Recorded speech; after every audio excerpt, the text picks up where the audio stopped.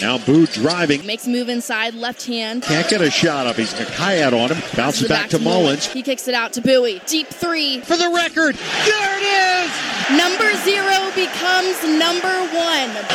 Buie becomes the leading scorer in Northwestern Wildcat history.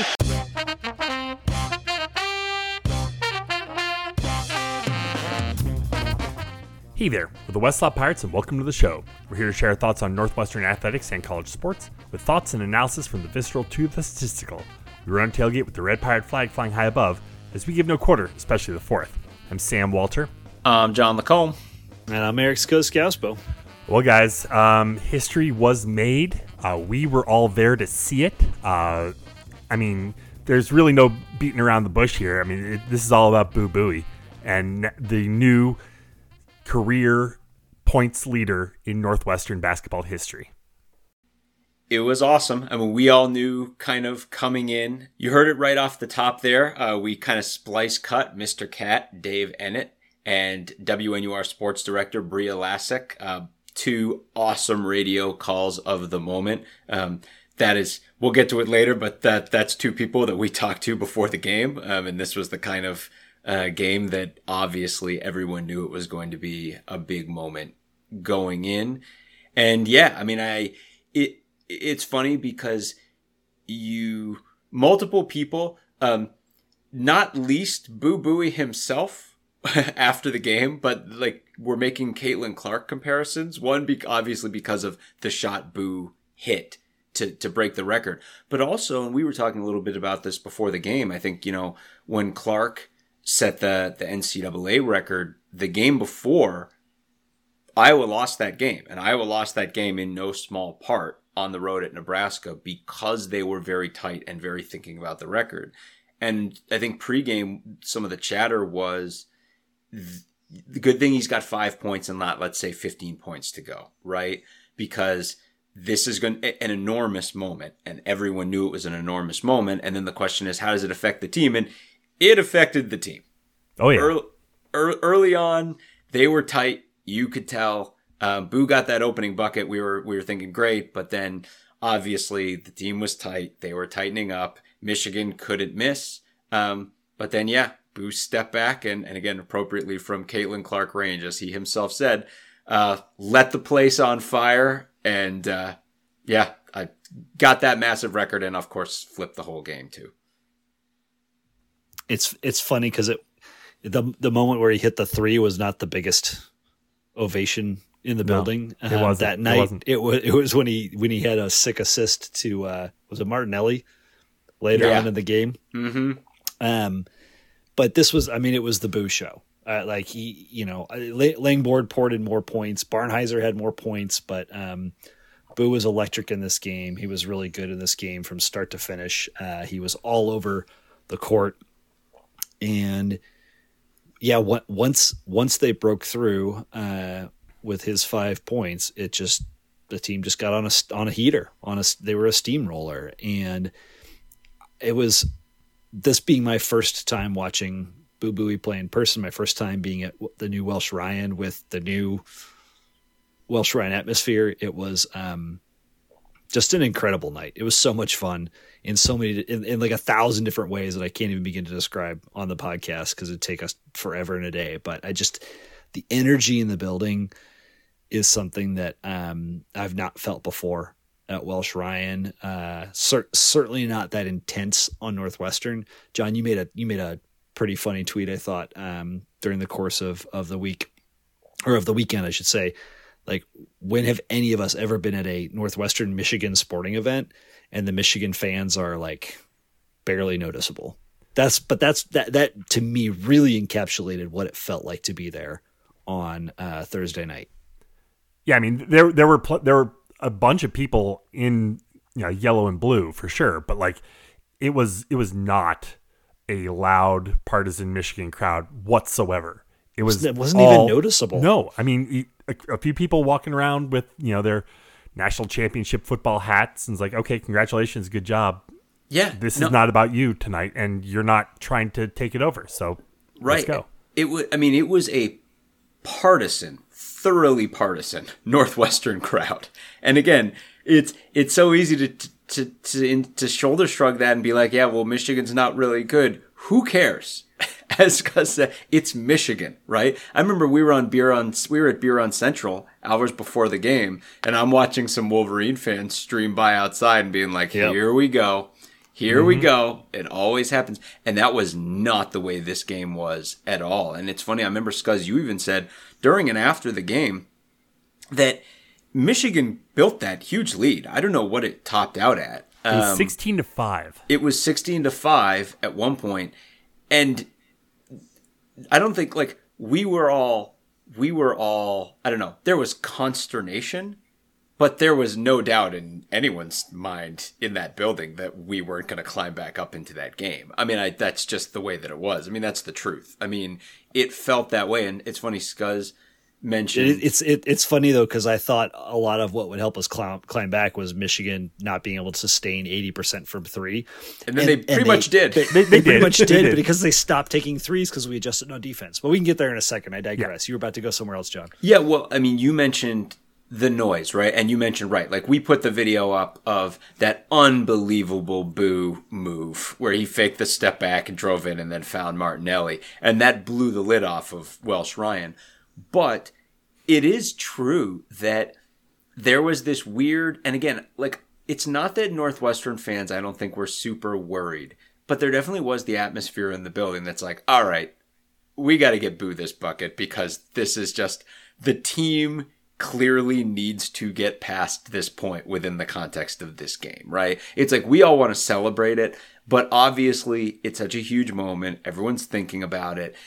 But then once they did it, obviously, again, there was the huge roar in the celebration when he hit the shot. But then the team started to mount the comeback. And while the team was mounting the comeback, that place was bananas. It was absolutely insane. It was so flippin' loud, and everyone was like, we got our unbelievable record. Our hero, got where he was trying to go. Now the team can just get loose and do what they need to do. And they absolutely did. And I think, Michigan was missing several players. Doug McDaniel, this is the last game of his Michigan imposed can't play road games, so he wasn't there. They had someone else. They had at least one other injury, and this is not a team starter who had just hurt. I think he's out for the rest of the year. Yeah, they're forward line players, right? And this is like a team that is not a good team to begin with, and they were depleted. But all these things lend themselves to by early to mid second half, this game was effectively over. And that's so bizarre considering that, again, we were trailing 16-5 at one point in this game. The whole stretch run was just one extended celebration. And it was amazing. But again, right, it was Boo's night. It was, when he came out and got that layup to open the game, the place went bananas. When he hit that three, the place went bananas. When he put that guy on a poster, the place went bananas. And then there was the whole extended celebration after the game where they formally honored him, and the entire, assembled press corps was gathered around him, shooting away while he danced. And it was amazing. Yeah, it was. Ultimately, we all got exactly what we wanted, which was a giant celebration befitting this amazing player and this amazing milestone. What was really interesting is, I know before the game we were, I was wondering what would happen when the record was broken, and I was paying real close attention. So he hits that three, and there's no stoppage. Immediately, Michigan comes back and hits a three right after it. So there wasn't really a chance to celebrate until the next stoppage in play. The media timeout that followed right after, when they put the graphic up on the board, and everyone was like, okay, acknowledged. Let's go. But I wondered if they would stop the game, if they would have a little thing. They didn't, which is cool. And I probably that's exactly what Boo want. Boo didn't want to stop the game and take the spotlight. Let's keep going. Absolutely not. He said in one of his post-game interviews, he's like, yeah, I knew when I got it, but I was so focused on winning the game. It wasn't until, basically until he was about to come out that he was he started to realize like what it meant. And he said he started to get emotional toward the end of the game. But I'm so glad that, like, I don't think it would have been appropriate for them to stop the game and pause. But I will say I thought the restraint showed by Northwestern was really good, because I thought they did a great job celebrating this, but I also thought that they didn't overplay it, because the focus and the attention as that game went on needed to be on Northwestern winning this game. This was an important game for the Cats, and the milestone was wonderful. They talked it up ahead of time. History's going to be made, et cetera. But like, I think in years past, the entire game could have become about the milestone, right? So not just the announcement that they did. They could have played the clip they had from John Shurna, which clearly had been pre-recorded before the game. They could have spent every timeout the rest of the game focused on and congratulating Buie, et cetera, et cetera, et cetera. I'm so glad they didn't do that, because it retained the focus where it needed to be, which is the lofty goals this team has to go to the postseason and make a run. Yeah, I think when that first media timeout happened, the team was all gathering. Like they were, like Sam said, Michigan had hit that 3, and then it was the timeout, and the team's all gathered, huddled, and you saw a couple guys look up at the board because they're being like, all right, this all happened, and of course the crowd, they have their moment to applaud and everything. But the team was very much like, right, about the business, being like, yeah, there's no real time to deal with this. We got a comeback that we have to mount. And then they furiously did that too, right? And again, it's so funny because it is easy to, but I mean, I think with totally good reason. The team was so tight. They were. And again, all you have to do is look at the Caitlin Clark, Nebraska situation, just like we talked about before. These are massive, important moments that got, it's just a crazy, weird situation that honestly, not a lot of players even get to experience a moment like that. And they were tight. And once they flushed it out of their system again, it was like they were so determined. And just that you got, again, it was Bue's night, of course, but Barnhizer was phenomenal in this game. Langborg was phenomenal in this game. Luke Hunger off the bench had a really good game too. And it was just so by the stretch run, Buie, Langborg, and Barnhizer were absolutely controlling Michigan in the second half of this game. Which is good, because Langborg at the end of the first half went out. Like he looked like he tweaked something. He went into the locker room. Yep. Came back really and was fine. Yep. Well, I tell you the other guy that we should call out, and Nick Medline has been all over this on Twitter, and that's Blake Smith, who came in and played just exceptional defense, especially in the second half. Michigan had been torching the basket from 3-point in the first half. They were 8 of 10, I believe 8 of 10. Did they hit any more in the? They were 8 of 11. 8 of 11 overall, but yeah, but 8 in of the 10 first in the first half. 8 of 10 in the first half. They only took one more three the rest of the way. Yes, because in the second half they stopped shooting threes because we adjusted on defense in such spectacular fashion. And Blake Smith was a big part of that. I mean, first of all, he's tall for a guard. He's got that length, and it's just like the difference that 2 games make from when he made his debut against Rutgers the week after Tiberi went down with injury. So like that's the sort of like depth and role playing that we need to come through from our bench. We talked last week about we still have 5 guys going absolute balls to the wall for this team. The starting 5 is phenomenal. We need that support from the bench to come through in these critical moments as critical role players. And yeah, Hunger was great. Smith was great. I felt like Mullins got some quality minutes. Didn't end up scoring, but still. So just, love to see that. We're going to need more of it. Mullins had the assist to Buie. Oh yeah, he did. Yeah, he did have the assist to Buie. If you listen to the call spliced calls off of the top of this broadcast, one of the most amazing things is when Booth gives it back to Mullins. Dave Ennett and Bria Lassick have almost identical calls of that part of the game, which was really cool. But right, he'll always be a part of that record for that reason. It's funny. I think of Mullins, but especially Smith. And like you said, like he came in and gave incredible effort. man, is Boo a taskmaster with the young guys. I mean, just watching him out there, he is, I mean, it was his night for sure, but man, when Boo is dialed in, he has expectations, that things will be done at a certain level and in a certain way, and his standards do not waver. And if he perceives that someone hasn't done something the right way, like, he will let them know. And I mean, again, it's like he's lighting a fire under the young players. But yeah, again, it's so easy, again, because the team climbed on the horse after the record so quickly and they were so dominant down the stretch of this game. It really is easy to just forget that this game had a little bit of a squirrely start. I mean, by and large, this was one giant celebration where everyone in Northwestern Nation came together knowing that this specific moment to celebrate was going to happen in this game.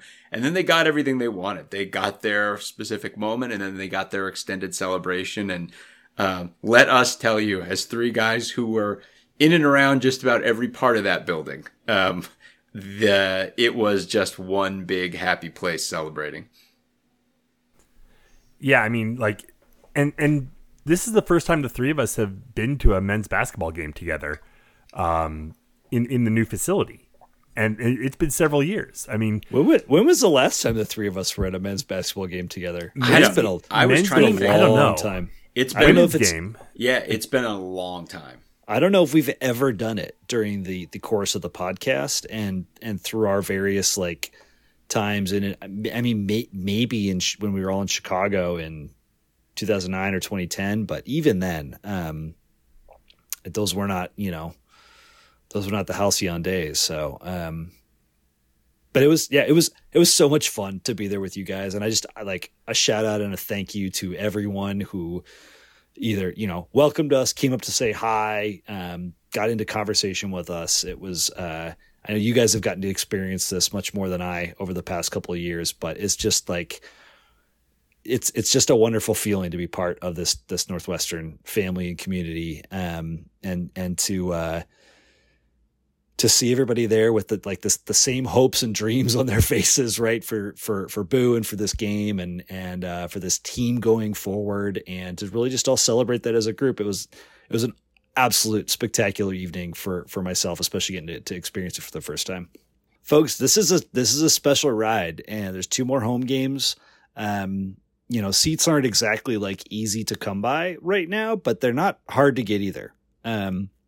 So get to Welsh Ryan. There's, like I said, there's 2 more games. There's 2 more chances to see this team play at home, to experience this environment. And it is the camaraderie that you get from your fellow Northwestern fans, just the fun of being in the atmosphere. Like, the other thing I'll say is, like, if you're wearing purple, you want to walk confidently, you can go visit and chat with anybody in that stadium. I'm just going to leave it at that. Well, it's really happy times right now.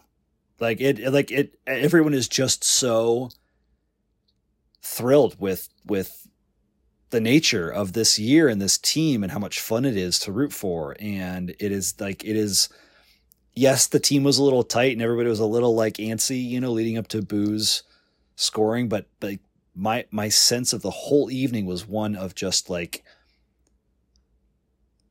we're all just relishing this environment and relaxing in it. And it's not a pressure cooker. It's not a situation where people are, like gnawing on their fingernails. It feels so good. It feels like home. And, you mentioned the 2 more games left. Each of those 2 games are going to be very special in and of themselves. Next Saturday is going to be the Billy McKinney jersey retirement. We're putting number 30 up in the rafters, and that's going to be a really, really special night. Try not to equate that with the special night that we saw tonight at the United Center, raising a jersey to the rafters with Chris Chelios. I mean, retiring a jersey is a huge deal. Well, and Northwestern's never done it for exactly. hoops. Yeah. Exactly. And then the next game is senior night. So like the last 2 games, they're both going to be super important. It's like, Boo Buie's last game at Welsh Ryan Arena. is going to be against Minnesota. So, get out there. It's just amazing. Yeah, it truly is amazing, these last 3 home games and the significance of each one of them. I mean, that apart from the basketball, which is really important basketball, Northwestern needs to win all these games, that there are these historic moments. And obviously, like the Billy McKinney jersey retirement, like we were saying, like Northwestern's never retired a player's number. And this is someone who we've all had the chance to meet, Billy McKinney. And I think, Sam, you and I think we've met him a couple of times. He is the nicest guy. He cares about the program so much. I think we all know that not only is he one of the all-time great Northwestern basketball players, but he's been deeply involved with the program forever and broadcast the games. And I mean, when Dave Ennin and Billy McKinney are calling a basketball game, it's just fantastic. It's just everything you want. And I think I mentioned earlier, in the year, or maybe a couple of weeks ago, that I've been in a position for work where I've been listening in my car driving home from work, like to a lot of their broadcasts, and it's so special. They just click so well together. The knowledge of the team, and of course the knowledge of the history of the team and everything that goes into it. It's so perfect. And given all of that, there's just this special significance to the fact that we're honoring an all-time great, but he's an all-time great who's still so deeply involved with the program that it's just so special. Like, this is someone where we're all, like, we've all just been waiting. Like, you see Billy McKinney at these games and you're like, oh man, I can't wait until you get your special moment. And then the other little piece of it too, which is just like a really interesting situation. And I wish I had at my fingertips, and you guys can let us know if there's another great number 30 I'm thinking about. But there's another all-timer, number 30 for Northwestern basketball, is going to be in the building for this jersey retirement. And that's Brian McIntosh. And I think that makes it almost unprecedented in terms of like the kind of significance. Like you're almost never going to have that situation where you have this all-time player, his jersey's being retired, and at the same time everyone understands that some of the honor of that jersey number is shared by the point guard who led Northwestern to their first NCAA tournament appearance, and that he's going to be in the building also. I mean, how special is that? Like, what a night that's going to be, what a night for both of those guys, but of course, especially for Billy McKinney. And again, I think we all only need to look back to last season when they surprised him with the announcement it was being retired, and saw his reaction to see how much the Northwestern family means to him. And I'm sure the emotions that are going to be coming out of him, man, I mean, who wouldn't want to see that? Yeah, I mean, the history that was made that night, the history that will continue to be made, as we're getting down the stretch run. Thinking of all this history, it kind of leads us into our like the post segment brought to you by Teamworks Media with all the history involved, because you put something together, some kind of snippets of history that we can look at. Yeah. So I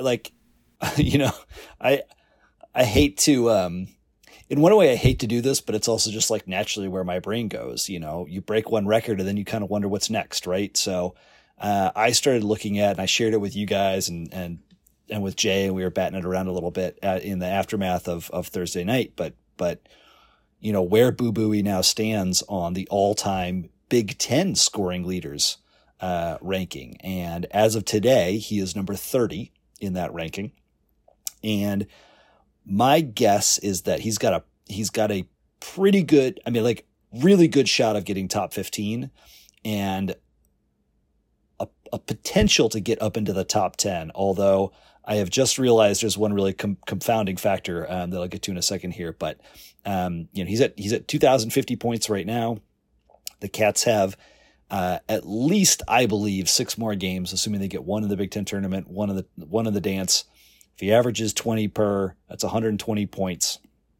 That would get him up to 2170, which would put him right around 15th or 16th. So I think it's pretty good chance the Cats have more games than that. and that he could inch his way up. There's one other player, active player on this list, and at number 18 with 2,162 points is Zach Edey. I think it's notable that Edey only has 112 more points than Buie.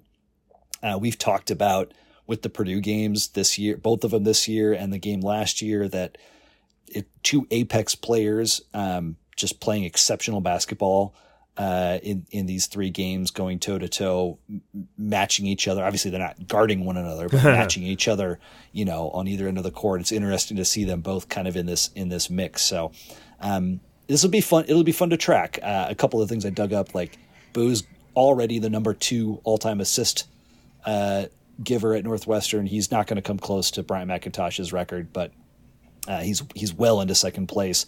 I think by the end of the year, he'll end up number 2 on 3-pointers as well. He's pretty close to passing Shurna and Crawford, who are the 2 above him. But this Big Ten all-time scoring leaders race is going to be fun to watch, and some of the names that he could potentially overtake here are familiar to folks. So especially interesting is number 13 on that list, and that's his brother, Taylor Battle. Yeah. So we'll see if he can get 163 more points. He will tie his brother. That'd be pretty freaking amazing for these two guys to be in the top 15 of all-time Big Ten scoring leaders. It would be. What's wild is the fact that both brothers, Buie and Tyler, are the leading scorers in both Northwestern's and Penn State's respectively history. So, yep. Obviously Taylor is coaching for Northwestern now, but like having the career leaders of 2 different Big Ten schools playing and coaching in the same place, it's just really cool. It was awesome. I think as long as we're talking about history, I think let's take a brief second and let's all collectively, and I mean all of you listening, let's collectively honor the man Buie, whose record Buie broke, right? This is John Shurna. This is look, the rest of the world can say Steph Curry has the best low-release three-pointer of all time.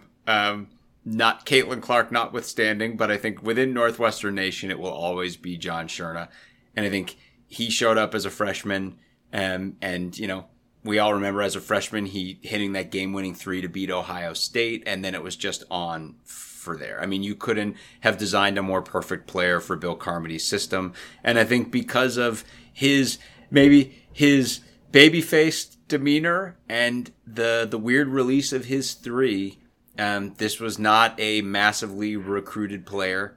And then this was a guy who was just unstoppable in that system and just in general. And what's funny is I think at the time, a lot of people outside of Northwestern Nation were thinking, oh, but this is a guy who, like, you guys run that Princeton offense and it's this weird system and he just happens to be a fit within that system and it's this weird anomaly, and everyone in Northwestern Nation is being like, this guy just rains threes on your head all day and you can't do anything about it. And boy, did John Shurna win the discourse on that, because the reason he couldn't be at this game supporting Buie breaking his record is because John Shurna, who set his record in 2012, is playing pro basketball right now at the highest level of Europe. He plays, Gran Canaria in Spain, and they're number 4 in the Spanish league right now. He's playing on that team. And again, like, it's amazing. Like, he is an all-time epic basketball player who's one of the best players Northwestern's ever had, and he's put this unbelievable, illustrious pro career together. And it's amazing. And just that he's still playing ball even now.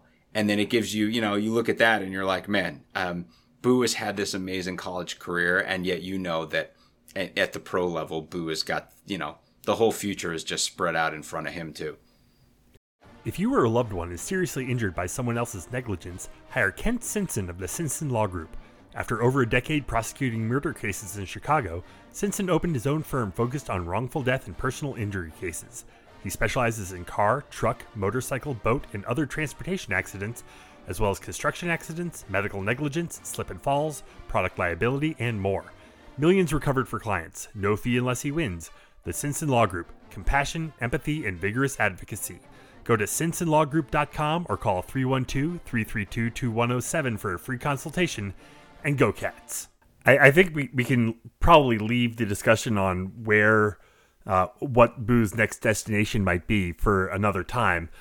But just, sitting here looking at where Northwestern sits in the conference right now, tied with Wisconsin for third place, ahead due to the overall record, 19-8 for Northwestern, 18-9 for Wisconsin, one game behind Illinois for second place.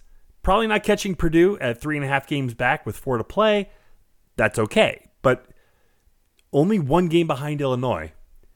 Could we be looking at back-to-back number 2 seeds in the conference tournament, dare I say?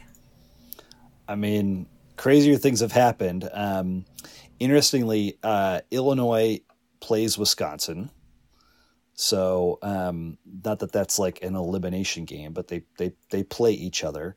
Wisconsin also plays Purdue, and Illinois also plays Purdue. So those 3 teams all have to play each other, which makes for some pretty interesting scenarios. And I think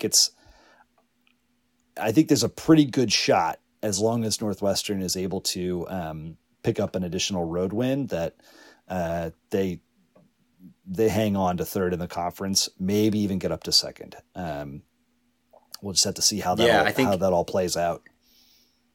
Yeah, I think there's also this, I guess we're all obviously, like literally we were having discussions before the game of being like, recent events have changed certain Northwestern, games from quad 1 to quad 2. And I think every Northwestern fans are educating themselves on all of this stuff. I think if you kind of look at the forest through the trees, what you would say is, if Northwestern continues at the standard they have set for themselves all season, and they finish the last 4 games of the season as they have lived this season up to this point, they, along with maybe the top 4 or 5 teams in the conference as a group, and I guess I wouldn't consider Purdue in this group, but yeah, if you look at that group as a whole, basically I think the general perception is those teams are all getting in, not with the seeds they wish they would be getting.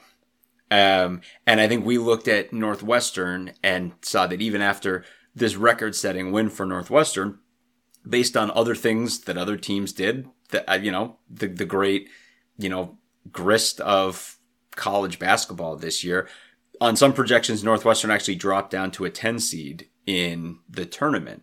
And obviously we were really mad about that, and a lot of people were. But I think it's just, this is going to be the year where it seems like there are going to be a lot of mid to lower end seeds, in terms of like 10s, 11s, 9s coming out of the Big Ten. I don't think anyone is sitting here talking about the fact that like only 2 or 3 Big Ten teams are getting into the tournament. That has never been what the discourse has been anywhere that you're talking. Now, if you get down to like where that current fringe, like bubble within the conference is, like I would put as one point of reference, as Michigan State currently stands, when Northwestern goes to Michigan State really needs to win that basketball game. Like, that's where they're sitting right now. Like, Michigan State is not sitting in a place where they can take a home loss right now and not have to get really nervous. Where's Northwestern sitting? Probably in a situation, like, if Northwestern we talked about these 2 super significant home games coming up. If Northwestern takes care of business in those 2 home games, that's probably enough to get over the line. Now, is it going to be with like a 5 seed or a 6 seed that Northwestern fans really like? No, it's going to be a lower seed. But I don't think any Northwestern fan really cares about that. Like, it's the big picture. It's the bid. And, again, there's tons of work to be done here, but we have to at the same time, give the Cats the respect of being like, this team's handled their business all season long. If they just execute at that level for these last 4 games, they're going to do enough to get in. I just want to caution everybody. Joe Lunardi is quite bad at predicting the NCAA tournament field. And I know this because there is something called the Bracket Project, which is an effort to look across all, 100, 200 prognosticators out there that are publishing bracketology projections. Lunardi's generally like in the below 150 in terms of his accuracy rate. There's a guy that used to work where I work who's often in the top 20. That's not to say that this 10 seed thing is wildly out of bounds. When you look across, like, the Bracket Project also publishes what's called the Bracket Matrix, where you can look at every seed or every, projection for a particular team. I think the average projection for Northwestern right now is a 9. There are some, like Andy Katz, that have us as high as a 7, but we're generally between 7 and 10, somewhere in that range, to your point, John. But I just say that, like, hemming and hawing over the stuff Joe Lunardi has to say is, like, not worth anyone's time, energy, or anxiety. So just, like, do with that what you will. I would say too, right? Like, I think both, like, if Northwestern's a 10 seed, there is not a single Northwestern fan going, "Oh God, now we have to play a 7." Literally no one will think that. We would be like, well, anyone who is a 7, we'd be like, fine. I think every Northwestern... Well, just remember that 8 and 9 matches up with the 1 seed. With the 1, too, yeah. Right? Exactly. And that's the thing, is like, Northwestern fans, were we to get a 10, would immediately be like, well, we wouldn't be playing a 1 in round 2. So, but I mean, that's all background noise too. It's getting in. Getting in is everything. Yeah.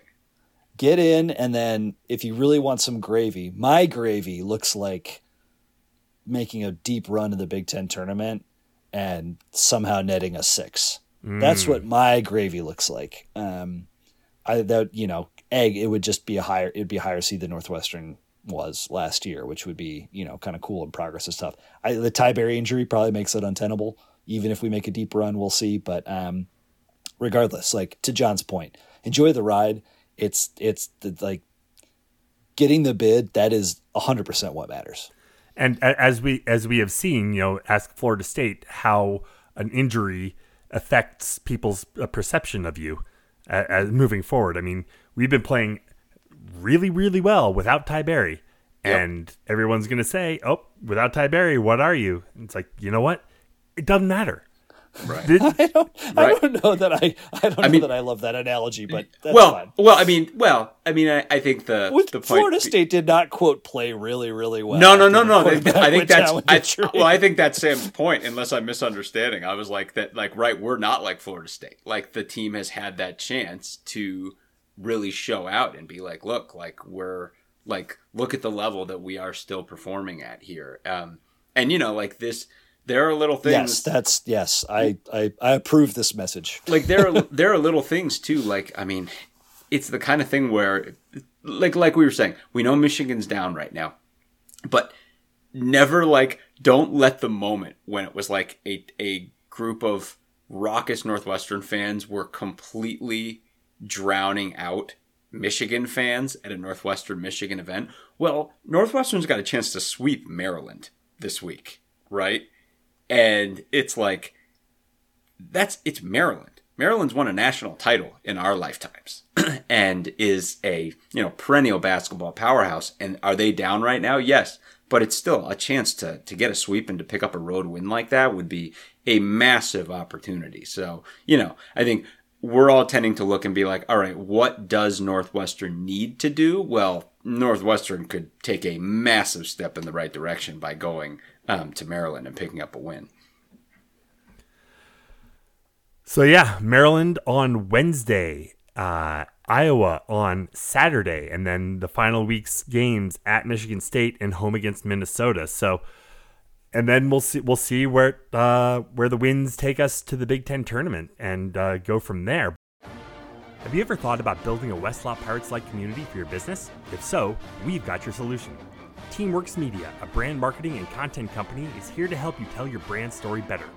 Better yet, you can work directly with the founder, Jay Sharman, known on this podcast as Like the Posts. The same expertise he's brought to brands like ESPN, the Big Ten Conference, and Northwestern University are now available to you in an affordable way, directly with this Wildcat superfan. Contact Jay directly at 312-446-9435 or jay@teamworksmedia.com to learn how to elevate your brand story.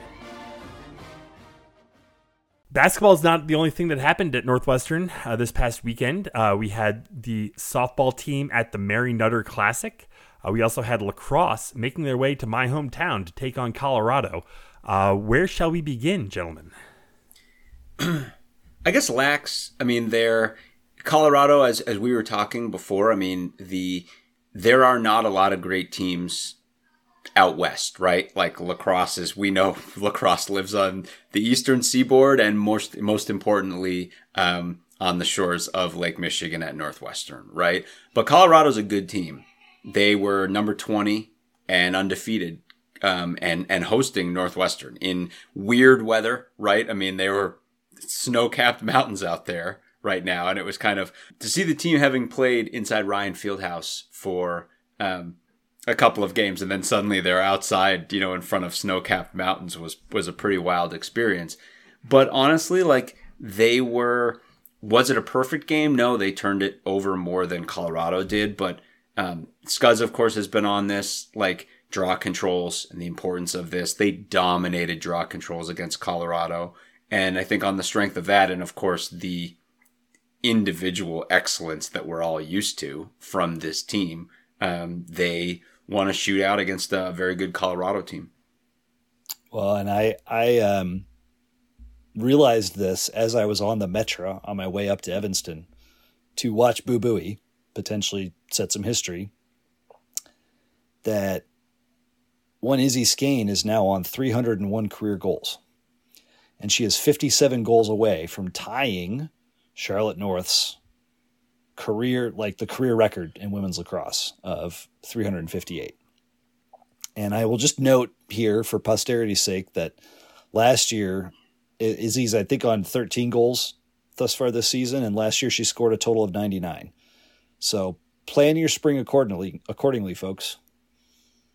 Yep. And, this was too, Izzy was awesome in this game, like you were saying, poured in goals. Madison Taylor was incandescent in this game. She had 6 goals, which is her career high, was absolutely on fire. And it's a reminder that, again, this is a second-year player, and this is a player who's going to be in the best player in the country conversation for the next couple of years, when this unbelievable class of players that we're so used to finally moves on. Maddie Taylor's going to be in the conversation for the very best in the country in that world. And she's already there right now. And again, it's like, this was a game where the kind of game we're used to from this team, where they play a really good team and they get a really good game from that team. And they just have a level of firepower that goes beyond that, which up until the last waning minutes of that Notre Dame game was exactly how we thought Notre Dame was going to play out. So this kind of performance is exactly what we expect from this team, and hopefully bodes well for the rest of the season going forward.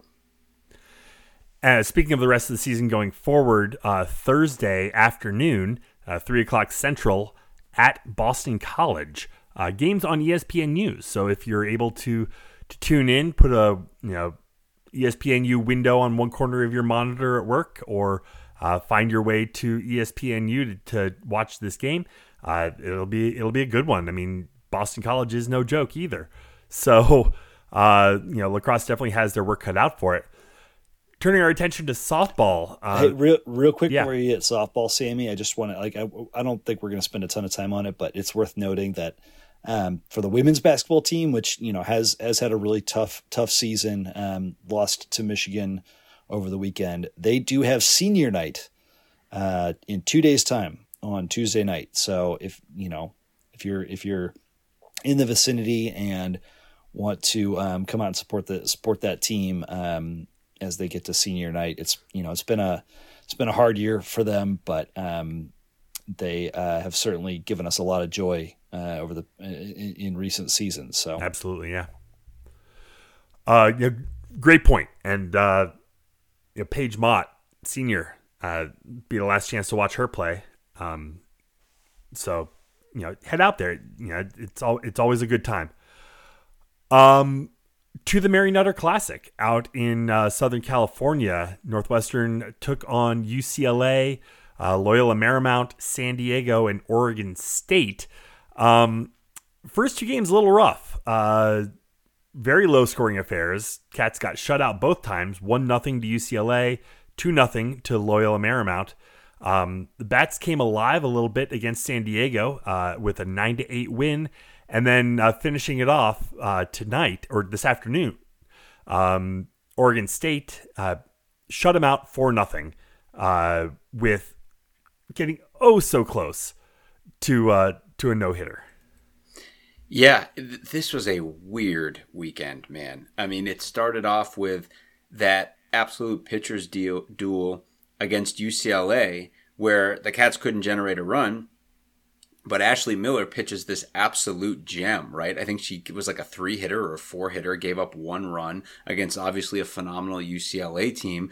And then I was going to say against UCLA, like they're not like ranked number 2 in the country right now or something because they've lost to like 2 of the top 3 teams, but still like that was it's a heck of an outing. Yeah. And then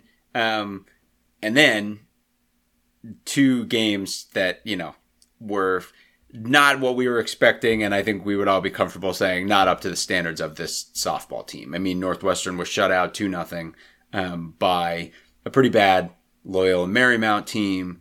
And then a game that really, credit to Ashley Miller for stepping up and getting it done late, but a win against a 2-10 San Diego team that Northwestern was very fortunate to win.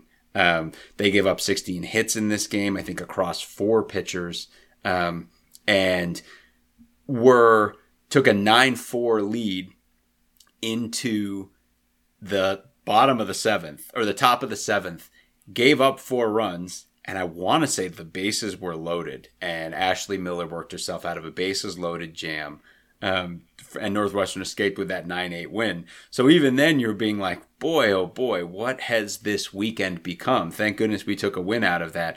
And then as they so often do, suddenly Northwestern turns around and puts together an epic game, right? A game where, again, 4 runs against Oregon State is awesome, but Ashley Miller just, this is the same weekend she puts together this unbelievable pitching performance against UCLA. She takes a no-hitter into the bottom of the 7th, and ends up with a 1-hit absolute gem of a game that, again, really gives the Cats something positive to take out of what was otherwise a pretty shaky tournament.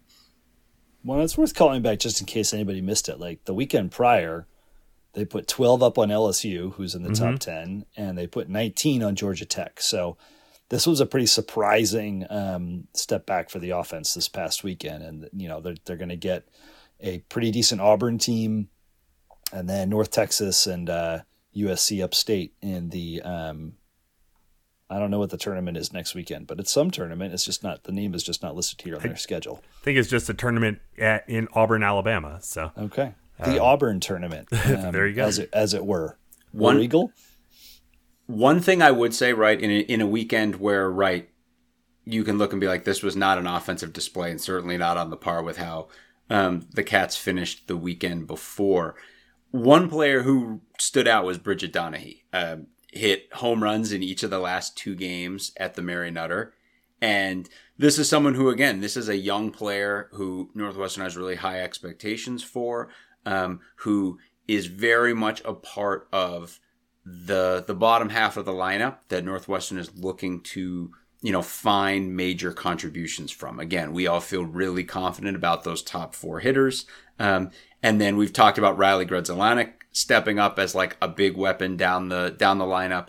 And if Bridge Donahue can continue to generate power like this, that is another huge piece also. So, again, it's like, ultimately, these are tough tournaments against tough teams. And again, like this particular tournament definitely could have gotten better, but ultimately getting to the Big Ten tournament getting to the Big Ten season and having all of these things squared away and knowing where the runs are going to come from, and Coach Drohan having, the right lineup and the right pitching rotation and everything she feels comfortable with that can take the Cats through the Big Ten schedule, is the most important thing. And they're on their way to figuring those things out.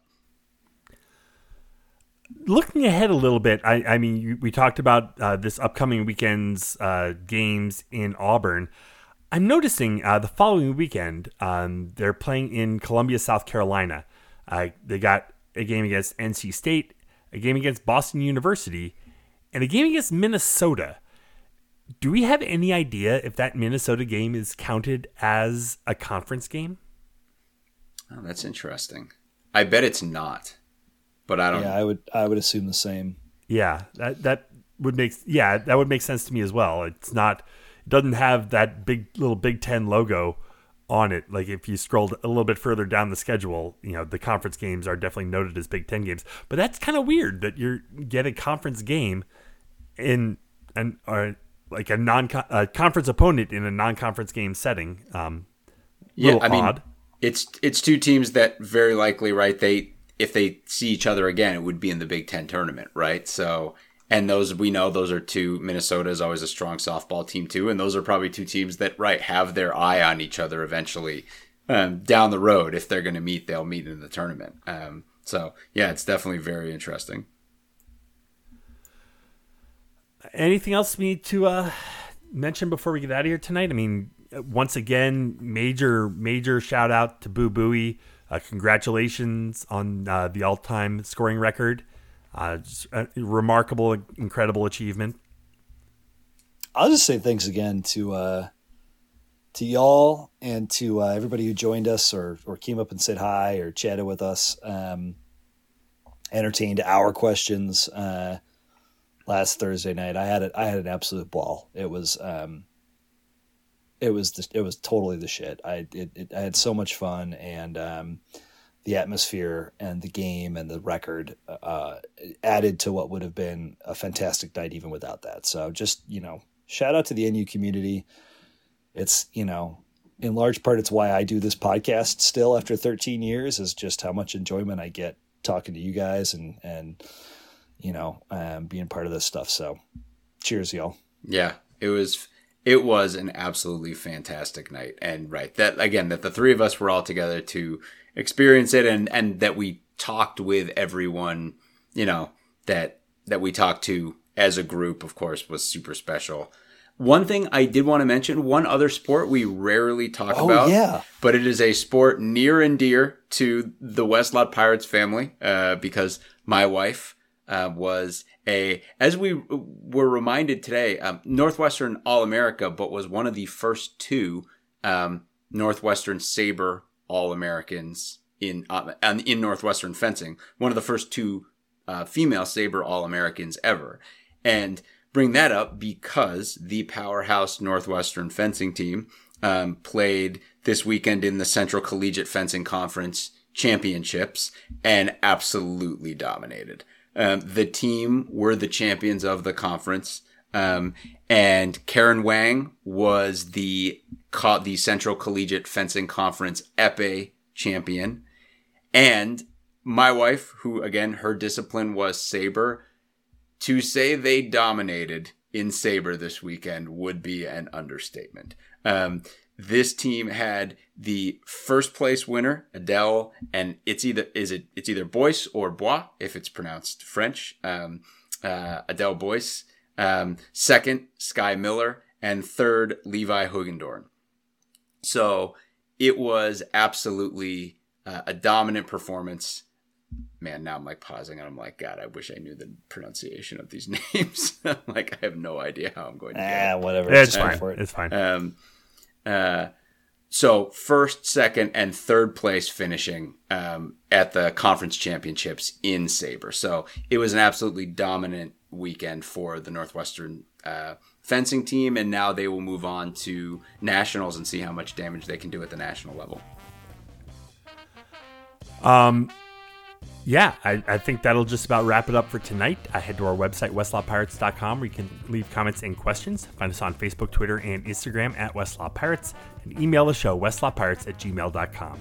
Tune in next time as we give our visceral and statistical views on Northwestern athletics, and look for us in the West Lot of Bryan Field flying the red pirate flag, because we give no quarter, especially the fourth. For John Lacombe and Eric Scousboy, I'm Sam Walter. Thanks so much for listening. We'll see you next time.